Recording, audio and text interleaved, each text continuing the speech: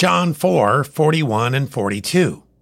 And many more believed because of his own word, and said unto the woman, Now we believe, not because of thy saying, for we have heard him ourselves, and know that this is indeed the Christ, the Savior of the world. We can tell others our story of salvation, insisting Jesus is the Savior, urging them to believe the truth. This is good, helpful, right, and obedient. But it's often just a starting point. Faith comes by hearing, and hearing by the word of God.